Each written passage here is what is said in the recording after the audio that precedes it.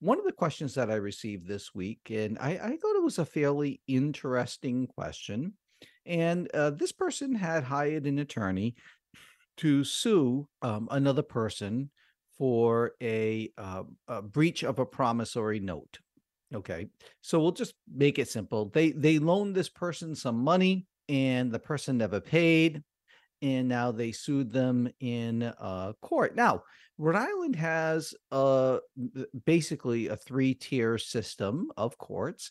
We have our first court, which is what's called our district court. We have our second court, which is called our superior court. And then we have our Supreme Court. Massachusetts has a very similar system. They have their probate, and of course, we have probate court and family court. But for purposes of this question that came up, the person's attorney they hired filed this complaint in district court. Now, what transpired was that the defendant in the case filed a motion to dismiss.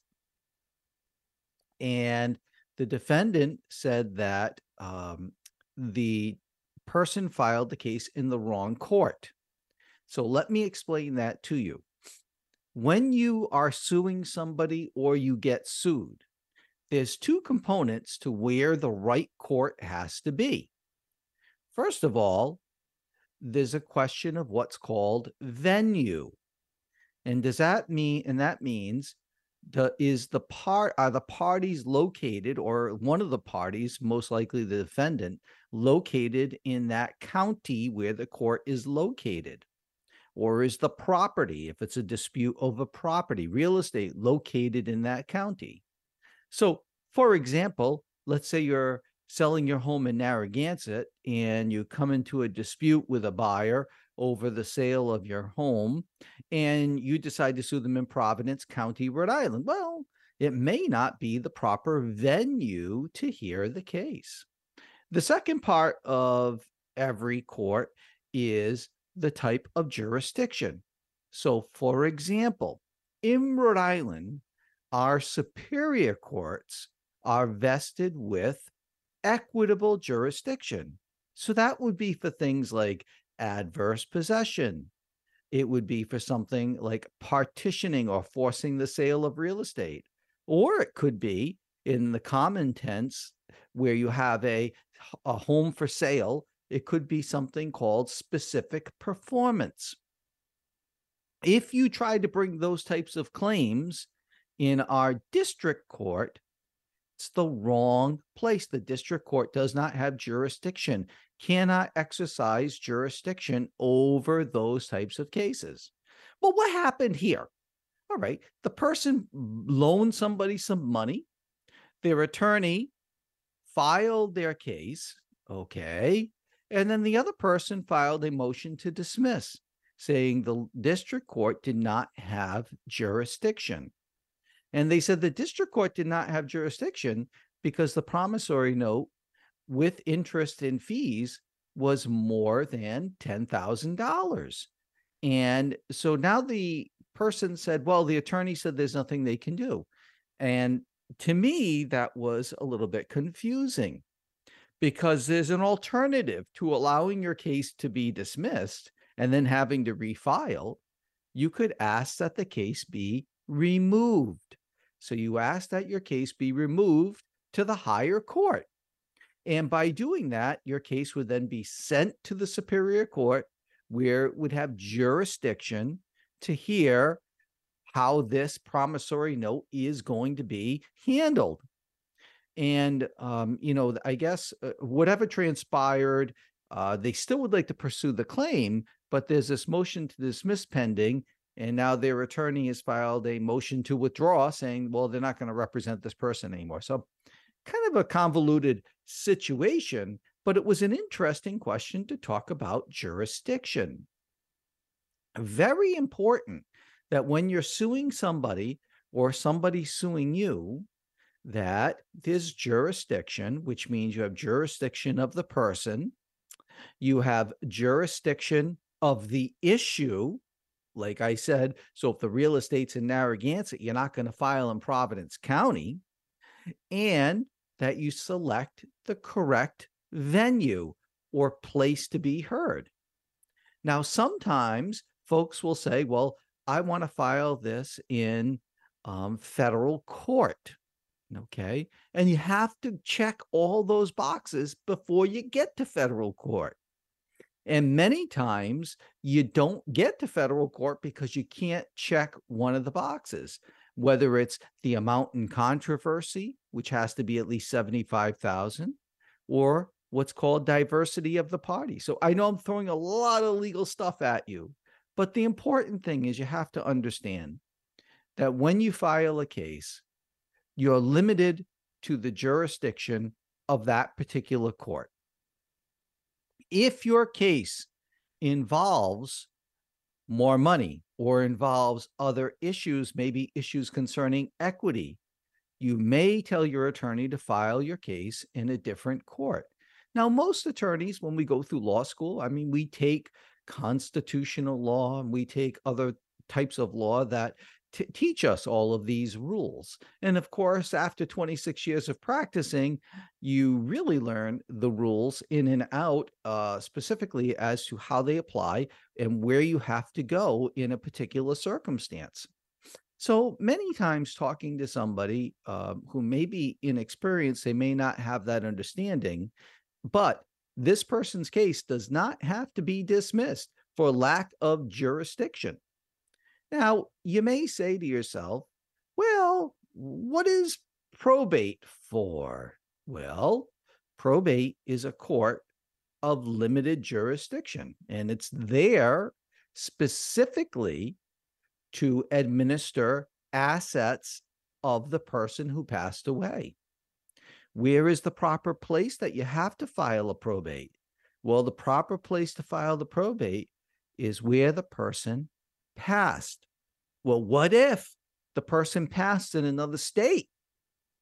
Well, if they were a resident of Rhode Island and they had a home in, let's say, Newport, the proper place to file the probate would be Newport Probate Court.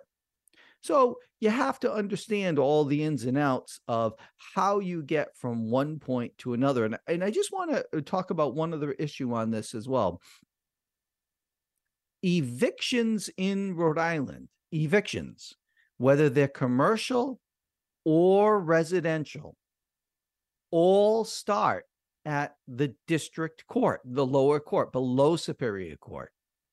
Even if it's a commercial eviction for $1 million, it still starts at the district court.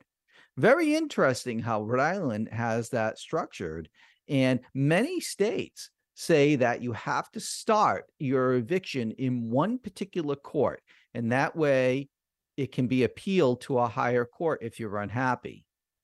Now, that's kind of a downside. You know, a lot of people don't understand like this appeal process and what does it mean to appeal a case to a higher court. Ordinarily, when you have a hearing in district court, you can appeal it to our Superior Court, and it's considered a de novo appeal, which means that your appeal is essentially starting your case over. You get to relitigate the issues. So I know I'm talking a lot of gobbledygook today, but this one question about this person who didn't know what to do with the loan that they made to their brother, and now they sued them in the wrong court. Now their attorney is firing them. It just led to all of this. I mean, and so the key takeaway here is, if you're being sued and you have an attorney, or if you're suing somebody and you want to hire an attorney, number one, make sure your attorney knows what court to file it in. So you can ask the question, what court should we be filing in? Well, if it's family, obviously it's family law. It's probate, obviously it's probate. But other cases might be different. What court should we be filing in? What should we be filing in Providence County, Washington County, Newport County? Where can we file this case? You have the right to ask those questions, and they're perfectly legitimate, and let your attorney explain it to you. Now, if you're in a meeting with your attorney and they don't know how to answer that question, they may not be the right person to handle that case. Maybe they don't have the experience to be able to answer that type of question. And that's okay, because it tells both parties that maybe you need to, interview somebody else or seek another opinion. Or you can call this show at 401-438-9776, 401-438-9776. Now, we're going to be heading into our break. My name is Attorney Steve Levesque, your host of Legal Tips on WPRO, having some fun this Sunday talking about complex legal issues. I know, the law can be scary, and we try not to make it scary here by giving you the information that you need to understand how things work in the legal system. But my good friend Robert Wright, who is a mortgage broker, we were talking the other day because we were working on a closing together, and he was telling me some very interesting information about VA loans. And if you're a veteran and you have not used your veteran certificate, it still might be a good time to buy a house, even though the rates seem high. And Robert's going to help us with that. So now, my name's Attorney Steve Levesque, host of Legal Tips on WPRO. We're heading into our first break, and when we come back, we're going to have Robert on the phone, and we're going to ask him some tough questions about these VA loans and issues pertaining to that. We'll be back. Stacking Benjamins with Joe and his good friend OG not only has great financial insight, it's laid back with humor too. Joe talks with Stacking Deeds co-host Crystal Hammond. I've always been a fan of nosy neighbors. I want nosy neighbors. They can tell you what's going on 10 times faster than you would know. Again, what's she talking about, Doug? Really? We're repairing neighborhoods, but then we're into nosy neighbors, and I built a career off of that. Find out more by searching the Stacking Benjamins podcast, wherever you listen. In just a minute. And we're back. This is Attorney Steve Levesque, your host of Legal Tips on WPRO. Answer your questions, giving out some advice, and I believe we have Robert on the phone. Robert, are you there? Yes, sir. Good morning, Stephen. Hey, good morning, Robert Wright. How are you doing? Doing well. Thank you. Excellent. And I was just telling everybody we were working on a closing the other day, and I brought up the issue because you're up to speed on everything with what's going on with mortgage rates for purchasing property. And you actually brought up a thing about VA interest rates compared to conventional FHA rates. And I said to you, I think you need to get on the radio, because there may be a lot of people out there who have not used their VA certificate. So I'm not going to repeat what we talked about, but do you think you could maybe fill our listeners in on what you were telling me? Oh, absolutely. So basically, for our listeners out there that are veterans, everybody's hearing rates are 7.5%, 8%. But right now, for a veteran who's eligible to buy a home or refinance, the rates are down about 6.5 to 6.375. So don't be scared by what you're hearing on the nightly news. Rates are very affordable right now for our vets. And no money down programs, or if a veteran wants to put down 5% or 10% or more, the funding fee would be a little bit less if they want to put money down. And the loan limits for the rest of this year are actually up to $726,200. Not that every veteran wants to buy a $700-something thousand home, but it's good to know that money's available up to that max loan limit. Oh, so all right. So let's unpack this. So let's say I'm not a veteran and I'm shopping for rates, and I'm looking to get a 30-year mortgage to buy a $500,000 house. I've got pretty decent credit, and I've got some money to put down. What does that type of interest rate look like right now on the market? That's a good question. So basically, if you're looking to do a Fannie Mae loan for around $500,000, you've got some money to put down, decent credit. The rates on those today are hovering right around 7.25, 7.5. So a little bit higher than if I was trying to help a veteran or do an FHA loan. And those rates have come down from where they were about 3 weeks ago. All right. So wait a minute, wait a minute. You mean the rates have come down for, we're not talking about VA loans. We're just talking about FHA loans, conventional loans. Correct. The rates actually came down a little bit. When the Fed did not raise rates this month again, and they held steady, the market eased back a little bit. So about a half to 3/4 of a point, I've seen a reduction for Fannie Mae buyers or refinancers, which is good news for people out there looking to buy a home. Literally can save a couple $100 a month with a lower rate than where they were, a month or so ago. But if they're a veteran, now do they have to get like a certificate or something if they're a veteran to get a veteran loan? I would just review their DD 214, which is their discharge paperwork, and then I order what's called a certificate of eligibility to see how much money they can use towards their down payment and their closing cost. So I do all that on the background. I just need their discharge paperwork, the DD 214. Okay, but the interest rate for a veteran is going to be almost a point lower than a regular non-veteran conventional mortgage? Almost a full point lower for veterans. Veterans, they served our country, and we want to make sure veterans are taken care of, and veterans always get a better rate, and that's a good thing.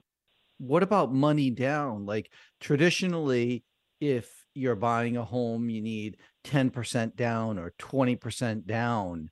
And so if I have my VA certificate, if I'm a veteran and I never used it before, what do I have to put down? Zero. You can buy a house with zero down up to $726,200.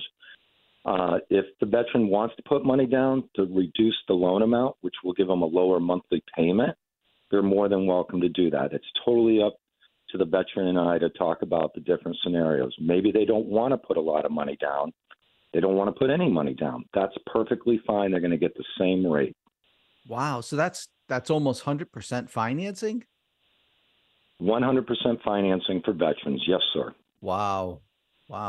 That's huge. I bet you a lot of people don't know that if they, now this, you can only use your VA certificate once though, right? Is that right? Actually, you can use it, and if you pay that house off and you're looking to buy another home, you can do it again. You can? Veterans are also allowed.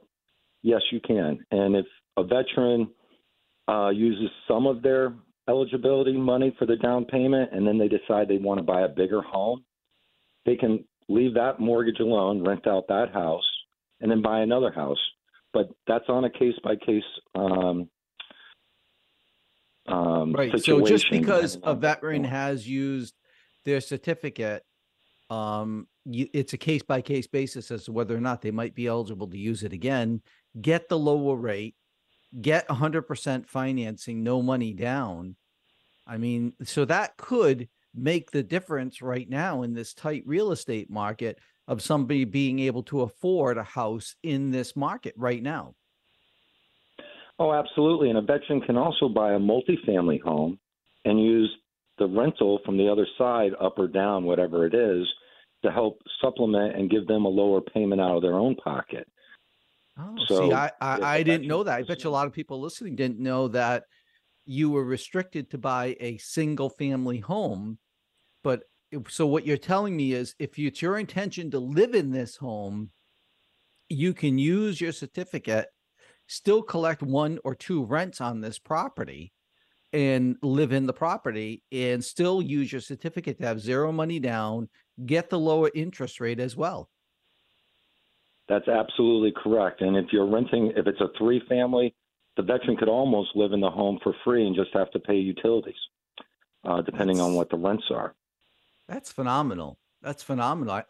And you know what? That gives, if somebody out there is listening and you're a veteran and maybe you've used your VA certificate or you haven't, it gives somebody the flexibility to still be able to get out of renting for $2,500 a month, to be able to buy something in this tight market and still be able to, whether they do a multifamily or single family, not have to borrow money from family members, not have to maybe take out cash out money from a 401k or take a loan, whatever it is, to come up with a down payment and be able to buy a house. And that's exactly correct. And I love helping veterans. We've closed a lot of these together, Stephen. When I sold my house in Rhode Island, I actually sold it purposely to a veteran. I had two offers exactly the same, and I wanted to help the veterans. They were both actually doctors for the Army. A little extra work for me doing that, but I wanted to give my house to a veteran. Right. That's wonderful. Well, Robert, all right, why don't you give out your telephone number? Because obviously they can call my office and I give them your telephone number.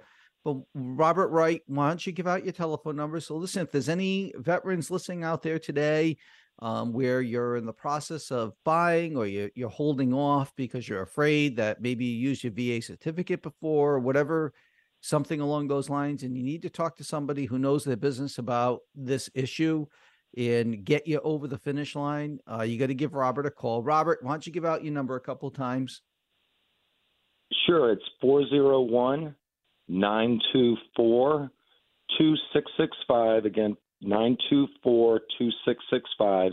And I answer my phone 7 days a week from 8 in the morning to 8:30 at night. Okay, excellent.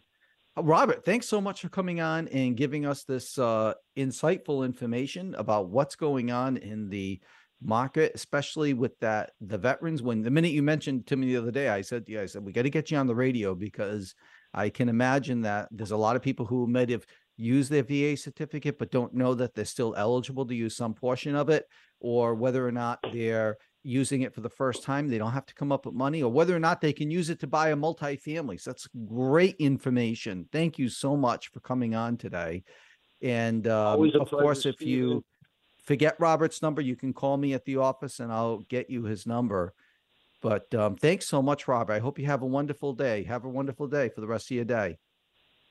Yes, you too, Stephen. Thank you so much. Bye-bye. Absolutely. Thanks. All right. We're heading into our middle of the road break.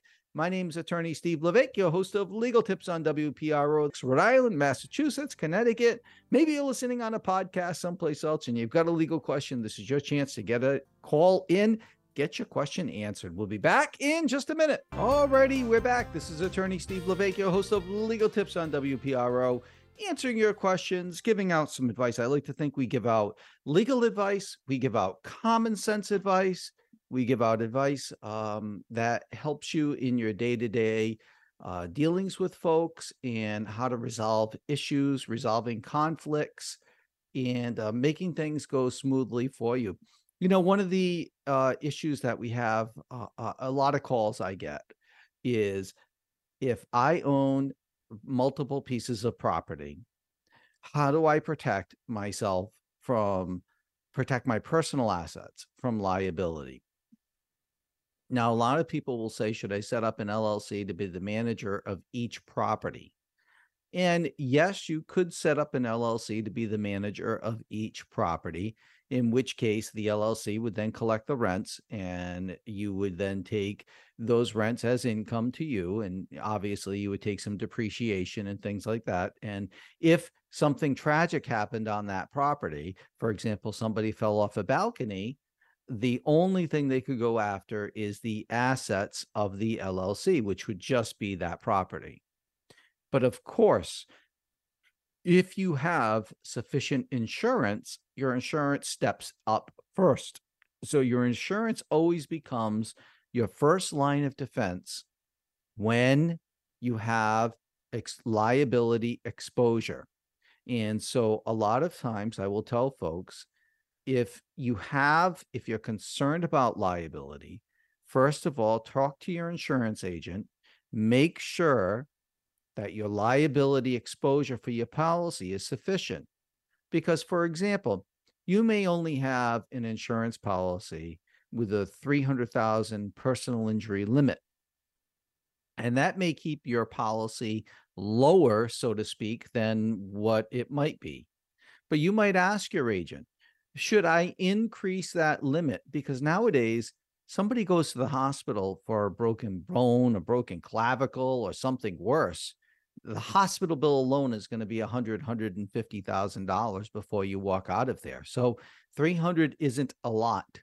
And so you may want to talk about the cost either to increase your liability insurance to protect yourself, or perhaps inquiring about what's called an umbrella policy, to say that if the cost or if the expense of somebody being hurt on your property exceeds your insurance, then in that particular circumstance, your umbrella policy steps in and provides you additional coverage.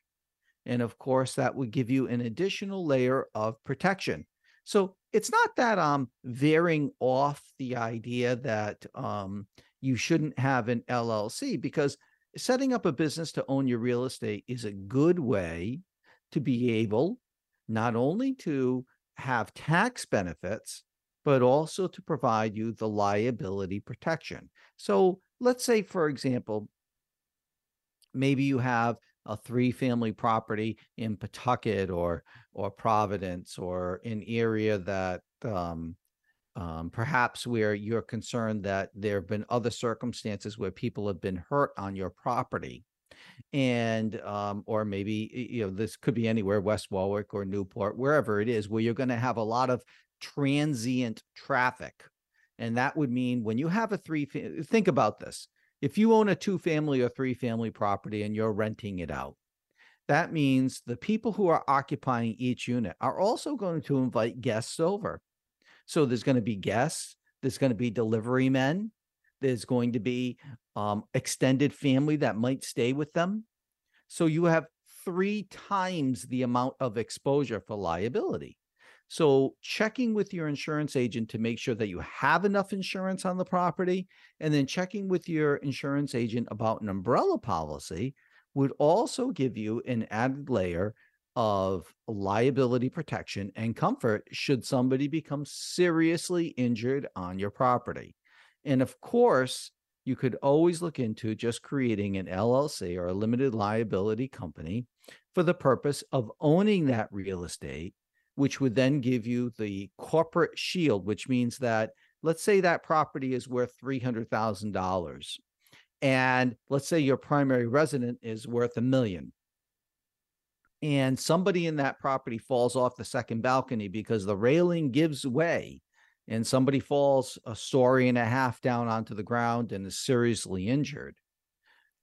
Then if they can either accept what the insurance company gives, or they can try to pursue the assets of the LLC, but they can't go beyond that. So that gives you that layer of protection to protect you from any sort of blowback from that type of liability. So that's a question that comes up on a regular basis.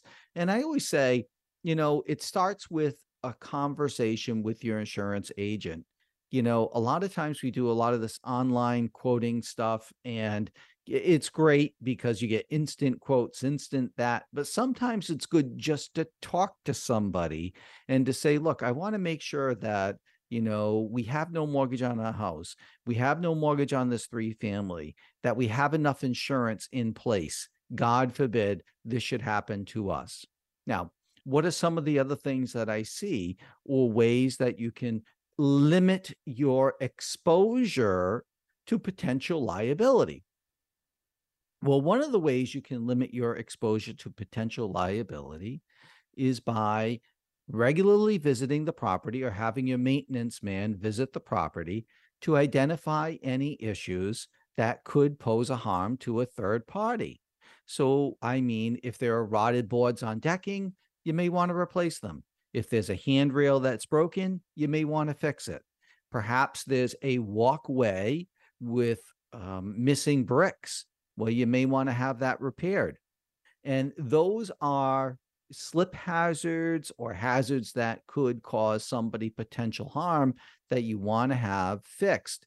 And one of the other things that I've noticed also is a lot of times with old wiring. So electrical wiring can be very tricky. And one of the reasons why is with older electrical wiring, often the wiring was not grounded, or was what's called grounded to a box. And sometimes with the circuit breakers that probably were there at that time, those circuit breakers don't provide that protection should a child play with a non-tamper resistant receptacle. Okay, matter of fact, I've had this case. And so a tamper resistant receptacle is essentially a receptacle where there's a plastic piece that goes across that you have to kind of push through to get into the receptacle. And it may be something as simple as having your maintenance person go through your units and install these tamper resistant receptacles, maybe update your GFI outlets. So that way, if somebody does do something, the GFI outlet will protect it. I mean, these are just things that you can think about, but these are things that I've seen where people have problems. And so the types of cases I've been involved in where people have been injured have been, for example, missing bricks in a walkway, like I just said, a broken handrail, have been, there was a stairway where the handrail literally was wobbling on the wall and came off the wall when my person fell down the stairs because all they used was drywall screws to fix it to the wall. A non-grounded outlet where a young child was hurt and had to be taken to the hospital. So if you want to protect yourself and protect your assets, using a limited liability company is certainly a vehicle to do that. Contacting your insurance company is certainly a vehicle to do that. And maintaining the property is certainly another way to try to prevent any exposure for liabilities, because that's what I see on my side of the fence when I'm prosecuting people who have been hurt at other people's houses or commercial properties. Now, my name's attorney Steve Levesque, host of Legal Tips on WPRO. Whether you're listening Rhode Island, Massachusetts, or Connecticut, or anywhere else, you can give us a call. And we do have Victor on the line, which Tiffany tells me we are going to be taking him after the break. So we're taking our last break, and then we're going to get Victor on the phone and talk to Victor a little bit. We're all juggling life, a career, and trying to build a little bit of wealth. The Brown Ambition podcast with host Mandy and Tiffany the Budgetnista can help. Ultimately, I'm not expecting that you know how to do everything, but I am expecting that you are willing to learn. You can't be in the passenger seat when it comes to your career. No. You can't expect your manager to teach you every single thing. As you're falling behind in a skill, like finding a way to get caught up without just telling your boss, like, I don't get it. Brown Ambition, wherever you listen. Be back in just a minute. Hi, we're back. This is attorney Steve Levesque, host of Legal Tips on WPRO. We do have a caller on the line. Now, the number here is 401-438-9776. We do have Victor on the line. Hi, Victor. You're on the line with Stephen. How can I help you today? Good morning, Stephen. Do you remember me? I believe we. Of you course, worked, Victor. How are you feeling, my friend? I'm hanging in there, doing okay. Okay. I'm glad to hear it. I was listening to Robert Wright with you on the show, and it's your show, and you had him sit in a few years ago. And I called Robert back then, and he got me a VA rate and mortgage refi that I didn't know I could get. And you took care of the legal work, and I can't thank you guys so much for the help that you made it easy for me to get the money I needed to help fix my house. Oh, thanks, Victor. Thank you so much. Victor, you've been a friend of the office and a friend of the show, and well, it's always been a pleasure to help you and your family too. I did have a question. I don't know if there's time. Of course there is. Okay, so is it wise or normal for someone to take a revocable trust and turn it into an irrevocable trust? Is that something easy to do, or is that complicated? No, actually, that's something that's not complicated to do. Ordinarily, you do an amendment to your revocable trust, and that amendment would essentially transfer the trust into an irrevocable trust. And Victor, you had gotten a VA loan, is that right? Yes, sir. Yeah, that's right. I remember we went through that process. And I wasn't Victor, sure if I still qualified for it. I'm sorry to speak over yeah, you. no, I don't know. Obviously, we'll have to ask Robert that question. Did do you mind me asking you? Did you get your furnace resolved? Oh yeah, I did. I paid for it myself, but the insurance company there with the warranty, they say that I shouldn't have done that, and they're not going to pay me. So I had to eat that. So just so everybody's listening, if anybody, a plumber is out there or anything like that, and you want to help an old vet out, Victor's had he had an insurance, like a home insurance policy. And when he had folks come out, they said they wouldn't accept the home insurance policy, and he was going into the hospital. And because it was so time constrictive, my advice was, well, pay for it and then submit the bill and see what they can do. So he paid for it to get it patched, worked. But if there's a plumber out there or anybody out there and who deals with furnaces, who maybe can help an old vet out, I'll give a shout out to our community to say, if you want to give me a call, I'll put you in touch with Victor. Cause I think Victor, that you did you patched it, but it's not completely fixed, right? No, it was just a valve that was sticking. It was plugged up. And I did call somebody that was just in the phone book, and they advertised. And I see their ad, and I call the guy up. He's an ex-Navy veteran, and oh, good, okay. He owns his own business. He came over, and he got it running in like 10 minutes, and it was a fair cost. And well, Victor, I didn't know I didn't know if it was still it was still giving you trouble, because I give a shout out to see if there's anybody out there who could, help you out in your time of need, especially with that. I appreciate that. And it's always nice to know somebody that can come and help. But this guy, I think, is going to be my boiler guy because of what he did. Okay, all right. Well, we'll leave it at that. But that's, and that's a scary story with the home insurance too, Victor. You buy these home insurance policies, it's supposed to cover certain things, and then you call them, and I know you called them, I can't count how many times, and eventually my advice was just get it repaired before you go into the hospital, because you couldn't let it wait, and then resubmit the bill. And Victor, maybe what we'll do is when you're better, you can give me that bill and give me the contact information. And what I'll do is I'll send a letter on your behalf just to see if we can get see if they'll respond to an attorney's letter as well. You know what I mean? Well, just the kind words that you just said earlier about trying to get me some help, I appreciate that. And you steered me in the right direction. So I got it fixed. I mean, I didn't want to do it on my own, but I figured they were going to do it, and they didn't hold up to their end of the bargain. So I live and I learn. Well, thanks for calling in, Victor. I truly appreciate it, and all the kind words. I appreciate it on this Sunday. You're a great guy. You're one of the best individuals. I consider you a friend at the office, so it's really nice. You're one of the best individuals I ever met. You're a good decision maker. Thanks, Victor. All right, we'll talk to you soon. All righty. Next up, we have Rose from Fall River, who has a question about a house.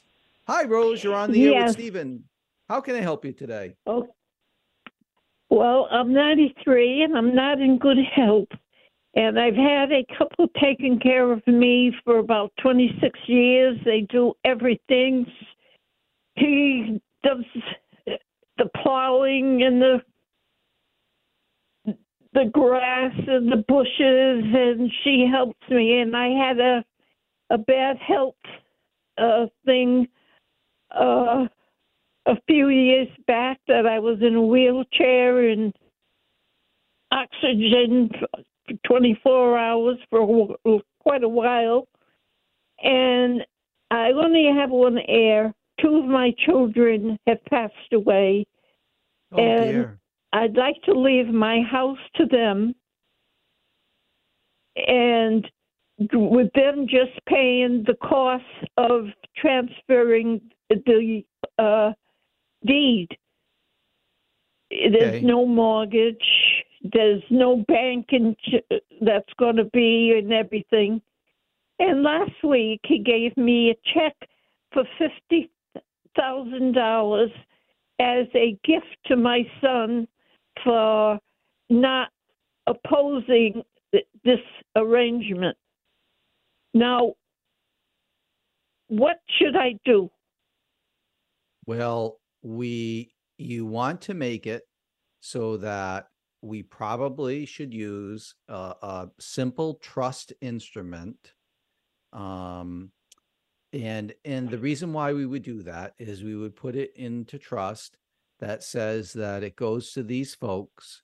And then what I would have you do, or what I would do, is we would open up a trust bank account and put the $50,000 in there as well. Now, does the $50,000 go to him upon your passing, or does it go to him now? Passing. Okay. So then we put the $50,000 in a trust account, and it would just sit there and earn 5% interest. And then when you're no longer here, they would come in and see me. We would transfer the deed into their name, and we would transfer the money to your son. And do I have to pay taxes on this trust account? No, there should be no tax liability on the account. The only thing there would be some interest. So if there's interest earned on the account that you would, but you're probably you probably don't pay taxes now anyway. So I don't think it would be a problem. Okay. Rose, I'm going to give you, I'm actually going to, Tiffany's going to put you on hold. Okay. And she's going to give you my office number to give me a call at, because she's saying that we're at the end of the show. So Tiffany, I'm going to chat you my office number, and if you could give that to Rose, so maybe she could call me Monday afternoon. And just did it. Perfect. Thank you so much, Tiffany. Thank you so much for producing this show. And thank you to Cumulus, great radio station, and all the listeners out there. I know you appreciate me, and I appreciate you too. Wonderful show today. Lots of information, lots of legal news. We'll be back next week. Of course, you can always find me online at spllaw.com, or you can call me at my office at 401-490-4900, 401-490-4900. This is attorney Steve Levesque. We'll see you next week. Get an inside look at Hollywood with Michael Rosenbaum. Let's get inside of my father, John Glover. You know, we watch talk film, and most of these episodes I never saw. I didn't watch the show. You never once saw yourself on Smallville? In the beginning, I used to look at myself all the time and love to. And then as I get older, I stopped. Why is that? I don't know. Maybe because I'm older. I was going to talk to you about that because you're 79? Yeah. How old do you feel? 11. Inside of You with Michael Rosenbaum. Wherever you listen.